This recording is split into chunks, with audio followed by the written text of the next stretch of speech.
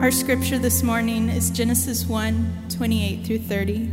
And God blessed them, and God said to them, "Be fruitful and multiply, and fill the earth and subdue it, and have dominion over the fish of the sea, and over the birds of the heavens, and over every living thing that moves on the earth." And God said, "Behold, I have given you every plant yielding seed that is on the face of all the earth, and every tree with seed and its fruit, you shall have them for food. And to every beast of the earth, and to every bird of the heavens, and to everything that creeps on the earth, everything that has breath, I have given every green plant for food." And it was so. This is the word of the Lord. Good morning. It is so good to see you. So good to be with you. Best time of my week. Let's pray. God, as we're here, we're gathered together around a common confession that we've already sung about, and that is, we are who you say we are. And without Christ, that would actually be a very negative thing, a dire thing because of our sin. But you haven't let sin have the last word. You've given us the double cure for sin, paid the penalty and broken its power. And so we come together as those not defined by our sin, but defined by the blood of Jesus because of the good news. You didn't leave us in our sin. You created us. You made promises. You've kept promises. You've sent your Son, lived a perfect life that we couldn't live. He died in our place, bearing our shame, paid our penalty, but he didn't stay in the grave. Death didn't have the last word. Death could not hold him. And 3 days later, he came out of the tomb with our justification and our forgiveness in both hands, never to let it go. You've saved us. You've redeemed us, not because of who we are, because of what we've done. Not the labor of our hands could fulfill your law's demands. Nothing in our hands we bring, simply to the cross we cling. Naked we come to you for dress, and you provide abundantly for us. Thank you for the gospel of Jesus. Thank you for forgiveness. Thank you for your promise that you will finish what you have started in our lives. God, may this good news be the foundation of everything we do. Maybe it be the foundation as we think about who we are and how we are to live here in Genesis 1. Shape us, we ask. In the name of Christ, amen. Well, good morning. We've been in Genesis, and we've seen that Genesis 1-3 gives us answers to all the major questions of life. What are we here for? Why the earth? Where did we come from? Why humans? And it gives really clear answers, but increasingly there is a time when they may have been, but they're no longer politically correct answers. So week by week, I want to remind us, God's way is clear. God's way is best. But God's way is also countercultural. And Scripture warns us again and again not to be conformed to this world. So what have we seen? Well, we've seen that the triune God has created all things in heaven and on earth. We saw that there are really two possible options on how we view origins. It's either time and chance randomly acting on matter, or the cosmos is created and contingent because God put it here. Then we saw what it means to be made in the image of God. All people are to be treated with dignity and respect because how God has made us. And we saw that he made us male and female. And we saw that God chose us, human beings, to be the means and the mode of his presence and activity in the world. It's really astounding when you stop and think about it. And this morning, now we're going to see he's going to give humanity, mankind, two fundamental commissions. What does it mean to be human? Here's the job description. Number 1, have offspring. Number 2, have dominion. Or we could just say procreation and dominion, or my preference, make babies and make culture. So first, make babies. Be fruitful and multiply. Look at Genesis 1, verse 28. And God blessed them, and God said to them, "Be fruitful and multiply and fill the earth." Notice a couple things before we jump into what it means to be fruitful, something that we could easily jump over. Notice the first thing is that it says God blessed them. And then how does he bless us? He gives commands. The world would have us think that God's commands are a curse, not a blessing. The Bible would say otherwise. God blessed them and then gave them his commands. God's way is a blessing. And remember, the Bible, blessing just means happiness. That's what the word means. It's kind of an archaic word, but that's what it means. God wants us happy, but he just wants us happy in him, happy his way. And so he tells us how to be happy. And also notice, God didn't speak to the animals. If you've been here, he didn't speak with the animals. He only speaks to us. And also notice, remember, this is Genesis 1. We haven't been to Genesis 3 yet, where the fall of mankind comes into play. They're still perfect, yet they still need a word from God. Mankind, even in its perfection, still needs God's word.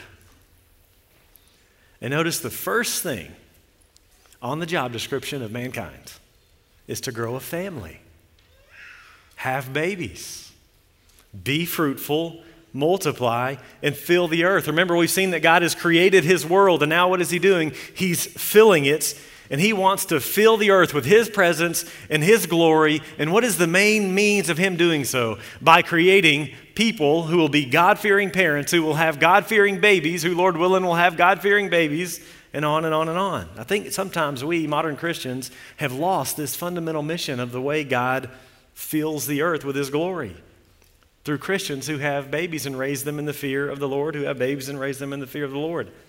And this is why God created us male and female. The way a man and a woman were designed to create babies is nothing less than phenomenal, astounding. A miracle, really, of engineering and cooperation and delight.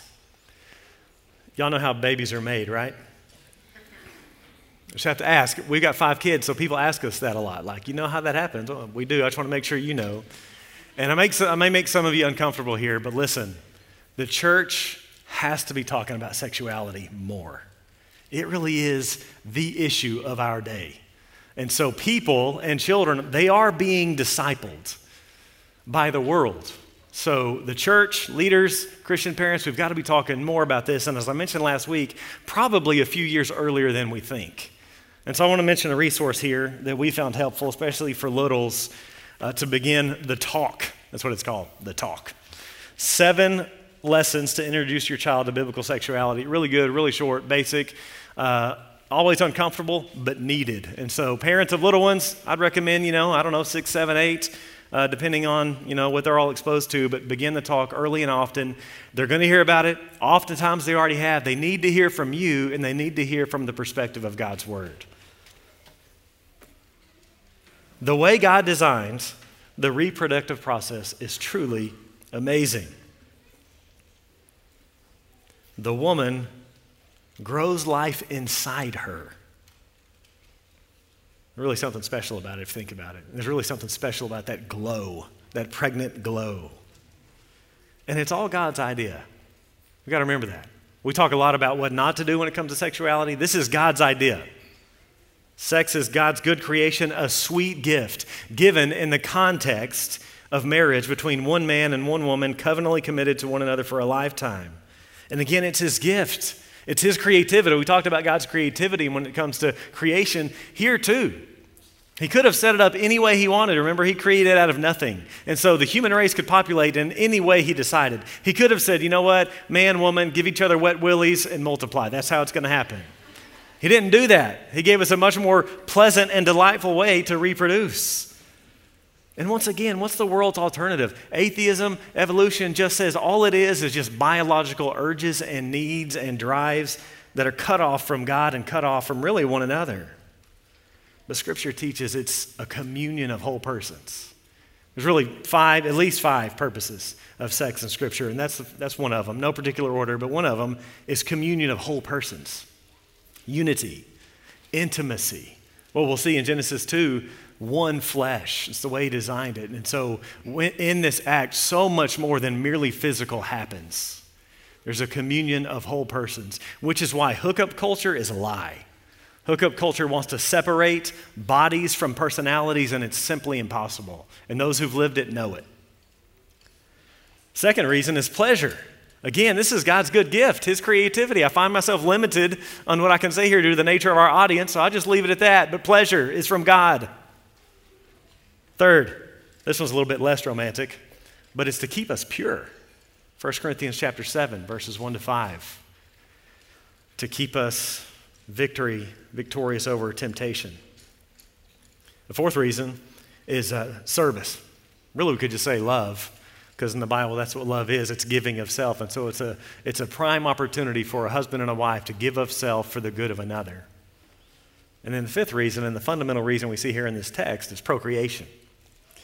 To have babies. Here in the beginning, foundationally, the goal is children. The goal is multiplication. The goal is fruitfulness. And again, the world's used totally different. And part of our generation is new in history in that we, because of the sexual revolution in the 50s and then the birth control pill in the 60s, we can and often do separate the act from babies. But remember, for most of history, those were very, very connected. And that was a good thing. And this is God's will. This is the fundamental reason that he has given us this gift, is that we might reproduce and raise God-fearing kids who will raise God-fearing kids. It's his main way throughout history. Yes, we do evangelism. Yes, we do missions. Let's not forget about home, which the vast majority of you will be called to. Let me just ask by a show of hands, who in here was raised in a Christian home? Raise your hands. Wow. Look around, y'all. It was the same in the first service. It's the main way. Y'all ought to go home, call or text, and I forget text, call them. Call your parents and just say, you know what? Thank you for bringing me to church. Thank you for doing your best. We know they weren't perfect, but just thank them. Because you were exposed to the gospel. You were raised around the fear and admonition of the Lord. And if your grandparents are believers, call them and thank them. It's so significant, but our culture has diminished it. Listen to Malachi chapter 2. The context of marriage, and he's actually rebuking them for being unfaithful. He says, why does he not? Because the Lord was a witness between you and the wife of your youth, to whom you have been faithless, though she is your companion and your wife by covenant. Did he not make them one with a portion of the Spirit in their union? And listen, what's the purpose of marriage? What was the one God seeking? Godly offspring. So guard yourselves in your spirit and let none of you be faithless to the wife of your youth. Listen to Psalm 127, verse 3. Behold, children are a heritage from the Lord, the fruit of the womb a reward. Like arrows in the hand of a warrior are the children of one's youth. Alicia and I talk about what we're doing at home as arrow sharpening. Verse 5, blessed is the man who fills his quiver with them.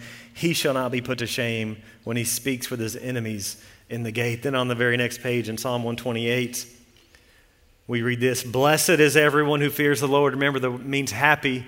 Think of contentment. Think of blessedness. Think of human flourishing. How do you flourish? Fear the Lord. It's the way to life. Happy is the one who walks in his ways. You shall eat the fruit of the labor of your hands. You shall be blessed, and it shall be well with you. Your wife will be like a fruitful vine within your house. Your children will be like olive shoots around your table. Olive shoots were used for all sorts of things, wood and food and oil. They were a boon to the family. Doesn't mean that unmarried people or infertile couples are lower status by any means. As we'll see here in a few weeks from 1 Corinthians 7, those who are celibate actually have the opportunity and privilege to be laser focused on the kingdom of Christ. But for most, generally speaking, God's will be marriage, and in that marriage, he commands us to be fruitful and multiply. This is an obedience issue. It's a command here. Of course, this raises a lot of questions, doesn't it? Most of which we don't have time to cover.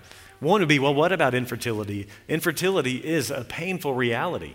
Couples that might desire to be fruitful that haven't been given the gift, haven't been able to. And that's a reality in a fallen world. But it doesn't negate the norm. It wouldn't be that way if it weren't for the curse, weren't for sin. It's a fallen world, and so we have troubles and difficult pregnancies, and those are all a reality. But the norm is fruitfulness. And even in those hard situations, there's often ways to be fruitful and multiply, whether it be spiritual children and grandchildren or foster care or adoption. What about the question of contraception? I'm hesitant to even bring it up, but again, the church needs to be talking about these issues. The Roman Catholic Church, historically, I really don't know what they believe anymore. It's hard to nail them down. They've shifted so much in the last 40, 50 years. But historically, they've been opposed to any and all types of contraception. They would say every act should have procreation in mind. Well, as Protestants, of which we are, we've often said, no, there can be wisdom in contraception, using it in a godly way. In other words, all things considered, it may be wise to use certain kinds. The key, though, is that we have a biblical view of the family, a biblical view of children. The primary end of the marital union is children. So if your view of children is, well, they're just a hindrance, I'll get to that if we have to, or later, let me just fulfill my goals and dreams and vacations and hopes, well, we're probably not thinking very Christianly. So let's not let our contraceptive culture diminish our view of children. Motives here matter. A biblical understanding of the family are needed. So there's lots of biblically viable options. I'm not going to go into those.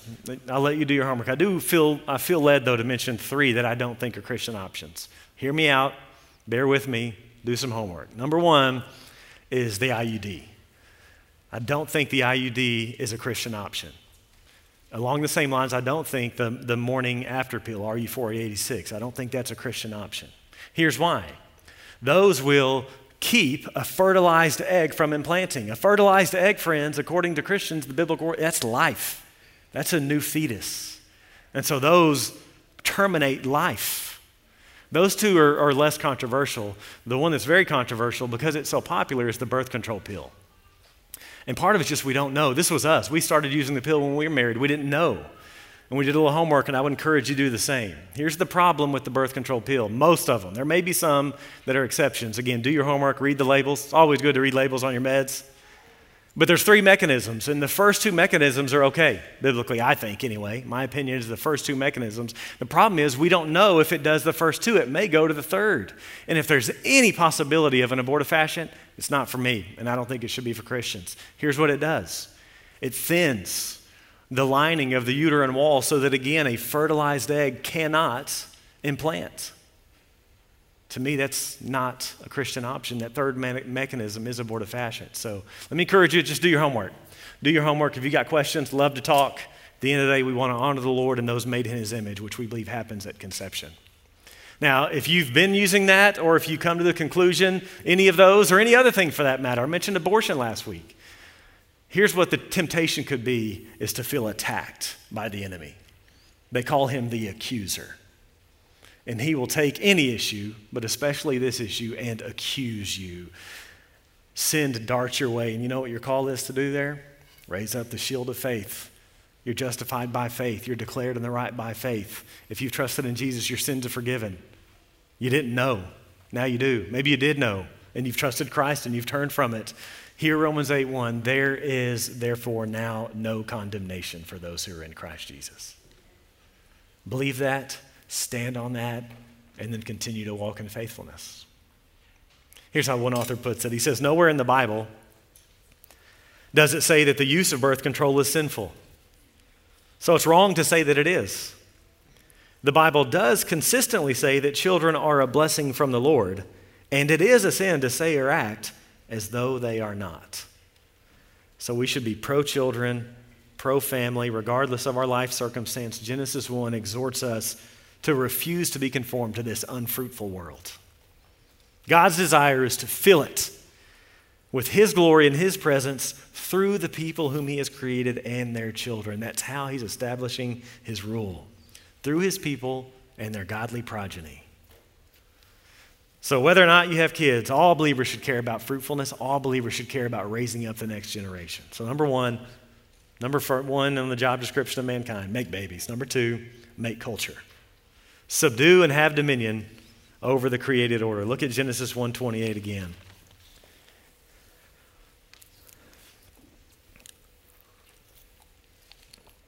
And God blessed them, and God said to them, be fruitful and multiply and fill the earth and subdue it and have dominion over the fish of the sea and over the birds of the heavens and over every living thing that moves on the earth. And God said, I've given you every plant yielding seed that is on the face of all the earth, and every tree with seed in its fruit. You shall have them for food, and to every beast of the earth, and to every bird of the heavens and to everything that creeps on the earth, everything that has the breath of life. I've given every green plant for food, and it was so. So mankind is made. Remember, we're made last. We started with heaven and earth, and then he creates everything, right? He's the sun and the stars and the land and the seas and the living creatures and then the creatures of the land. And then finally, he creates mankind, and he delegates it all to mankind. Created last, and we are to have dominion over all the created order as the pinnacle of God's creative activity, the crown of creation. Josh shared with me this week that around 40% of the world's population are animists. 40%. This is why we do missions. They need the gospel. So instead of having dominion over the created order, they worship the created order. This is Genesis 1. But before we start pointing fingers too quickly, let's examine ourselves here a little bit. And say, oh, well, we would never worship animals. Well, how do we define worship? It's not just what we do on Sundays. It's how we spend our time, talent, and treasure. Did you know that Americans last year spent $490 million on pet costumes? $500 million. Just think about the missions that would fund. Whew. But we good. We're not animists. We don't worship animals. Let's just keep moving. It hurts to get kicked in the idols. Here we have the fundamental commission of humanity, often called the cultural mandate. Here's how one book on culture defines culture. What is culture? It's the divine calling of mankind to transform the earth from its initial natural state to a glorious network of gardens and cities spread out across the whole face of the globe. So we're called to rule and subdue. It's a royal calling that we have. It's vice regency. Not like a tyrant or a despot. We're not abusing, we're caring for, like a parent, like God would, ruling the world on his behalf. We reign and we rule and we subdue in a manner that demonstrates that he's the king. We're showing the world what it looks like to live under his rule. And so we're called here to build culture and develop civilization and nurture the world. They started in the Garden of Eden, which was paradise, right? It's where it was where they were, and it was beautiful, and it was everything they needed. But the rest of the world wasn't that way, right? The rest of the world was not yet inhabitable. It was not yet hospitable. Eden was the ready-made.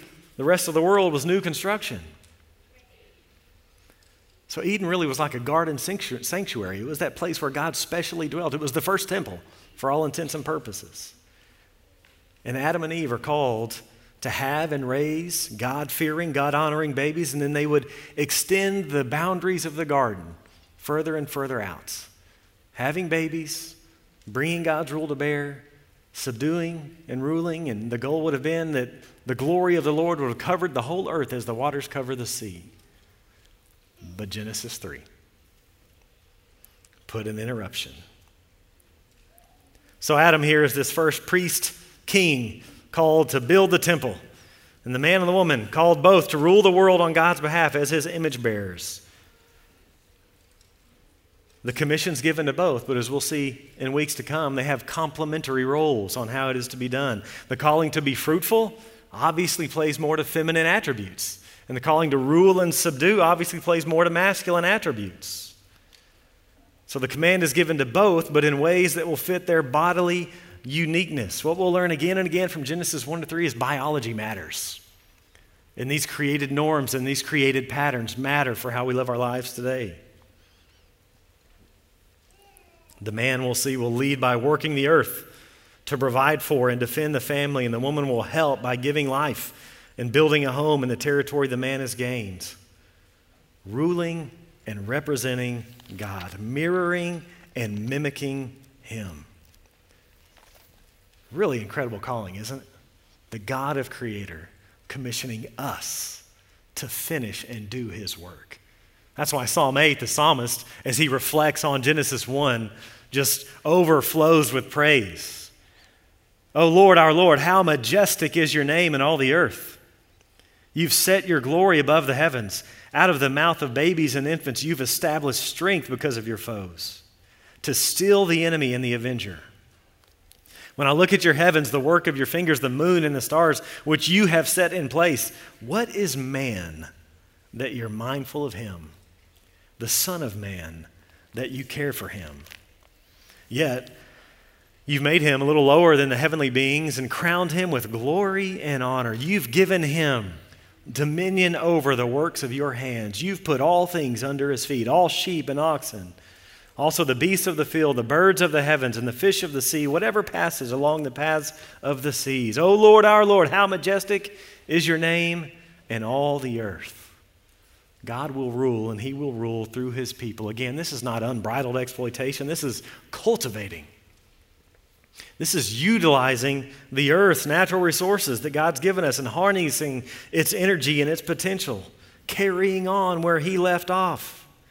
Making societies, building cultures, developing civilization, filling the earth with the general products and patterns of human culture, whether it's language or labeling systems or tools or schedules or works of art or family activities, using wood to build houses and make fires and cook clothes, cook food, get cotton for clothes, silicone for computer chips, build cars, fix cars, write books, study nature, produce technology, on and on and on. Listen to how Nancy Pierce describes this cultural mandate. The first phrase, be fruitful and multiply, means to develop the social world. Build families, churches, schools, cities, governments, laws. The second phrase, subdue the earth, means to harness the natural worlds. Plant crops, build bridges, design computers, and compose music. This passage is sometimes called the cultural mandate because it tells us that our original purpose was to create cultures, build civilizations, nothing less. So it's a whole lot more than just farming. I mean, it begins with farming, but it ends in cities, right? Isn't that really the story of Scripture? It begins in a garden and ends in a city, Revelation, coming down out of heaven. I like the way the Message paraphrases this command. It says, prosper, reproduce, fill the earth, take charge. We are God's image, God's ambassadors, God's emissaries, God's co-laborers, tasked to unfold all the potential packed into creation into life-giving institutions. Whatever we're doing, we're managing resources on God's behalf for his glory and the good of the neighbor, whether it's working in the dirt or building spreadsheets. Helping God show off his glory and serve neighbors. God wants his rule to spread through the earth, and he wants to do it through us. I love that letter from Jeremiah that we read. Jeremiah is writing to his people that are in exile in Babylon. I wonder what we would say if we were writing someone in exile, knowing that eventually Babylon would be destroyed. We would say, hey, just buckle up, hunker down, no need polishing brass on a sinking ship. What does Jeremiah say, though, here? Jeremiah 29, verse 6. Letter to the exiles. Take wives and have sons and daughters. Take wives for your sons, give your daughters in marriage, that they may bear sons and daughters. Multiply there and do not decrease. Have babies who have babies who have babies. But seek the welfare of the city where I've sent you into exile and pray to the Lord on its behalf. For in its welfare you will find your welfare. Sounds familiar, right? Multiply, fill the earth, subdue it, have dominion. On behalf of God, for the good of neighbor. The way we've got to view our jobs in part is that we have our job to serve people. Whatever it is. Again, it looks different for everyone in here. Serve people on God's behalf. God takes care of his world through human vocations. So build families, build culture. What does it look like today? Well, this is where you need to envision your work in this way, fulfilling the cultural mandate. Your vocation, your professional work is not some second-class activity just to pay the bills and put food on the table. That's no way to live. Your work is a high calling for which we were originally created. Work has dignity in and of itself, not just so you might be able to share the gospel there or tithe. You ought to do both those things, but work in itself has value. We learn here from Genesis chapter 1. Fruitful lives and fruitful work. It's what we're made for. It's a good thing. Remember where we are in the story. This is Genesis 1. Genesis 3 hasn't happened yet. Genesis 3 is the fall. This is before the fall, and we'll see it again in Genesis 2:15. Work is pre-fall. It's a good thing. And part of what we got to do is get that right. Too many of us are just working for the weekend. Christians ought not to be that way. Here's how one person put it. He says, most Americans tend to worship their work, to work at their play, and to play at their worship. Ouch. But we're made to work. We're made to work. If you read the Proverbs, basically on every other page, the sluggard who won't work is rebuked. We're not meant to be idle. We're meant to get after it. Idleness is the devil's playground. Doesn't have a verse, but it's true. Listen to the way Paul puts it in 2 Thessalonians chapter 3. It says, now we command you, brothers, in the name of our Lord Jesus Christ, that you keep away from any brother who's walking in idleness. Seems harsh. It's not when it comes from God, though. And not in accord with the tradition that you received from us. I think that's fascinating. That means part of what he had already sent to the church at Thessalonica, this tradition that they had already received, said, work. Don't be idle. Verse 7, for you yourselves know how you ought to imitate us, because we were not idle when we were with you, nor did we eat anyone's bread without paying for it, but with toil and labor we worked night and day, that we might not be a burden to any of you. It was not because we do not have that right, but to give you in ourselves an example to imitate. For even when we were with you, we would give you this command, if anyone's not willing to work, let him not eat. For we hear that some among you walk in idleness, not busy at work, but busybodies. Now such persons we command and encourage in the Lord Jesus Christ to do their work quietly and to earn their own living. So the question for you to ask is, how is your work, or maybe it's your future work, how is it fulfilling this vision and this mission? Bringing into order again, whatever it may be, whether it's the lives of little children, whether it's dirt, spreadsheets, athletes, what is it? Now again, it's not to say this is not hard. We're in Genesis 1. We didn't read from Genesis 3, but go ahead and flip over a page or two to Genesis chapter 3, where we have the results of sin. We're going to see that our work now is really hard. It's cursed in so many ways because of sin. This is why so many of us have trouble with our jobs. Genesis chapter 3, verse 16. After sin, to the woman he said, notice how the curses affect the man and the woman in their fundamental domains. I will surely multiply your pain in childbearing. In pain you shall bring forth children. So notice, be fruitful and multiply. Now, the calling that was supposed to give them joy is now tainted and painful. And I think this means a lot more than just pain and labor and delivery. It's certainly that. Can I get a witness? But I think it's the whole process. I saw a dude raise his hand. The whole process, right? From infertility to miscarriages, to actual literal pain, to all the heartaches that come with motherhood. It's hard now. Still noble and dignified, still called to it, but now it's a battle. And then disharmony between husband and wife. He says, your desire now shall be contrary to your husband. He shall rule over you. So before, instead of following him, you're going to want to lead over him.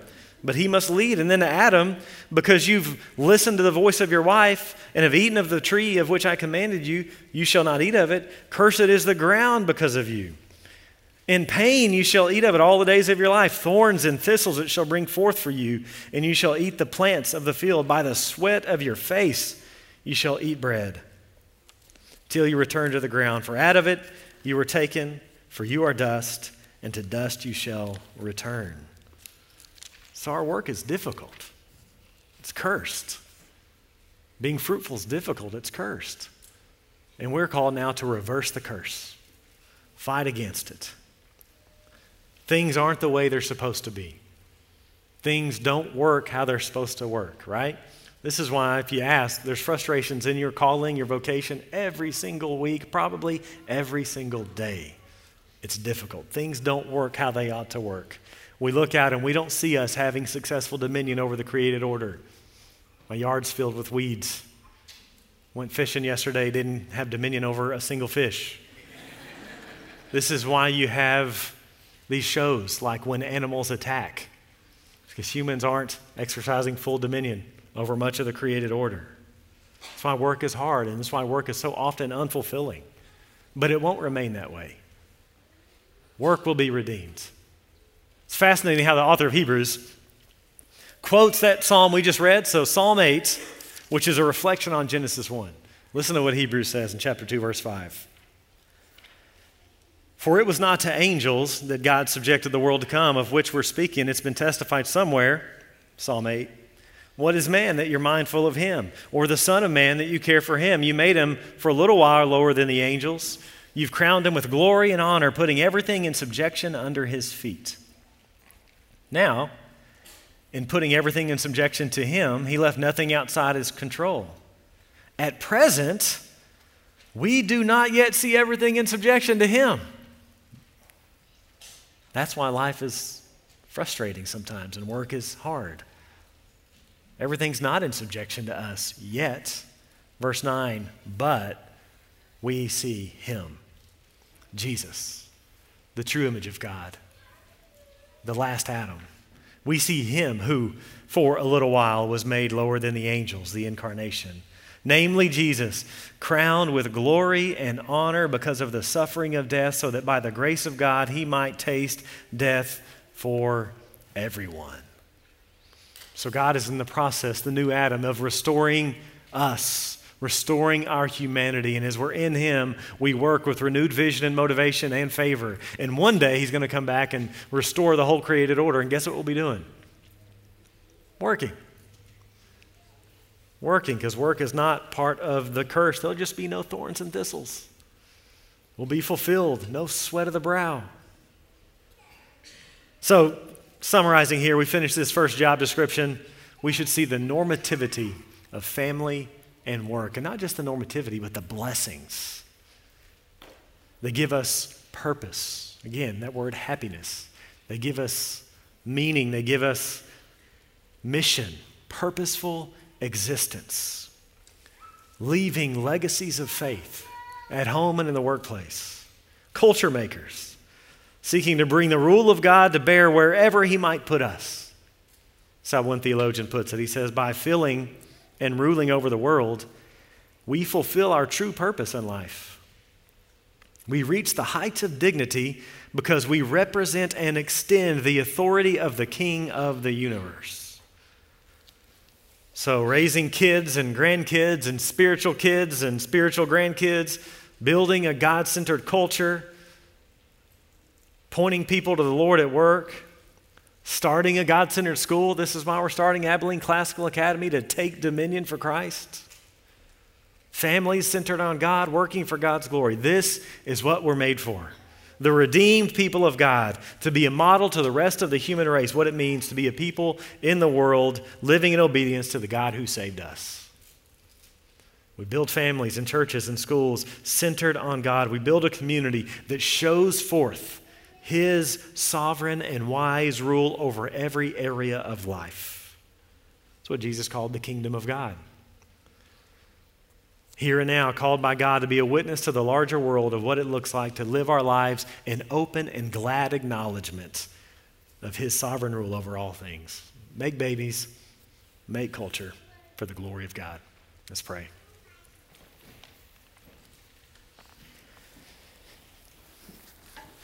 God, as I look around this church, I'm so thankful for evident and abundant fruitfulness.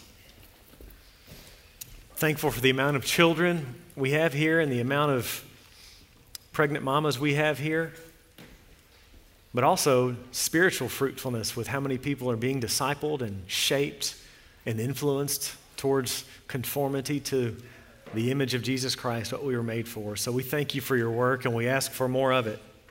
God, may we be countercultural, increase our view of children, not only our own children, but children in general, Lord. When we see children, may we be intentional to build them up and to encourage them, knowing that they will be leading churches and businesses and schools one day. God, give us a burden for the next generation. Help us to use our time and our resources well. God, I pray for those who are in seemingly dead-end jobs. God, would you do what you need to do? Maybe that's a different calling. Maybe that's a different vocation where they can more fully serve you and serve others. Lead them and open doors if that's the case. But maybe it's just a change of perspective. God, would you help us all to have a dignified view of our work? As whatever it may be, bringing order out of chaos, subduing areas around us. From our own bed as we get up to budgets of companies, to lessons in classrooms, to plays for teams, whatever it may be. God, help us to view our work with significance, knowing we're doing what you created us for. May we find fulfillment in seeing others served and you honored in all that we do. Thank you for your promises. Use us. We want to be used by you, so we ask, would you use us for your glory? Receive our praise as we finish our service together. In the name of Christ, amen.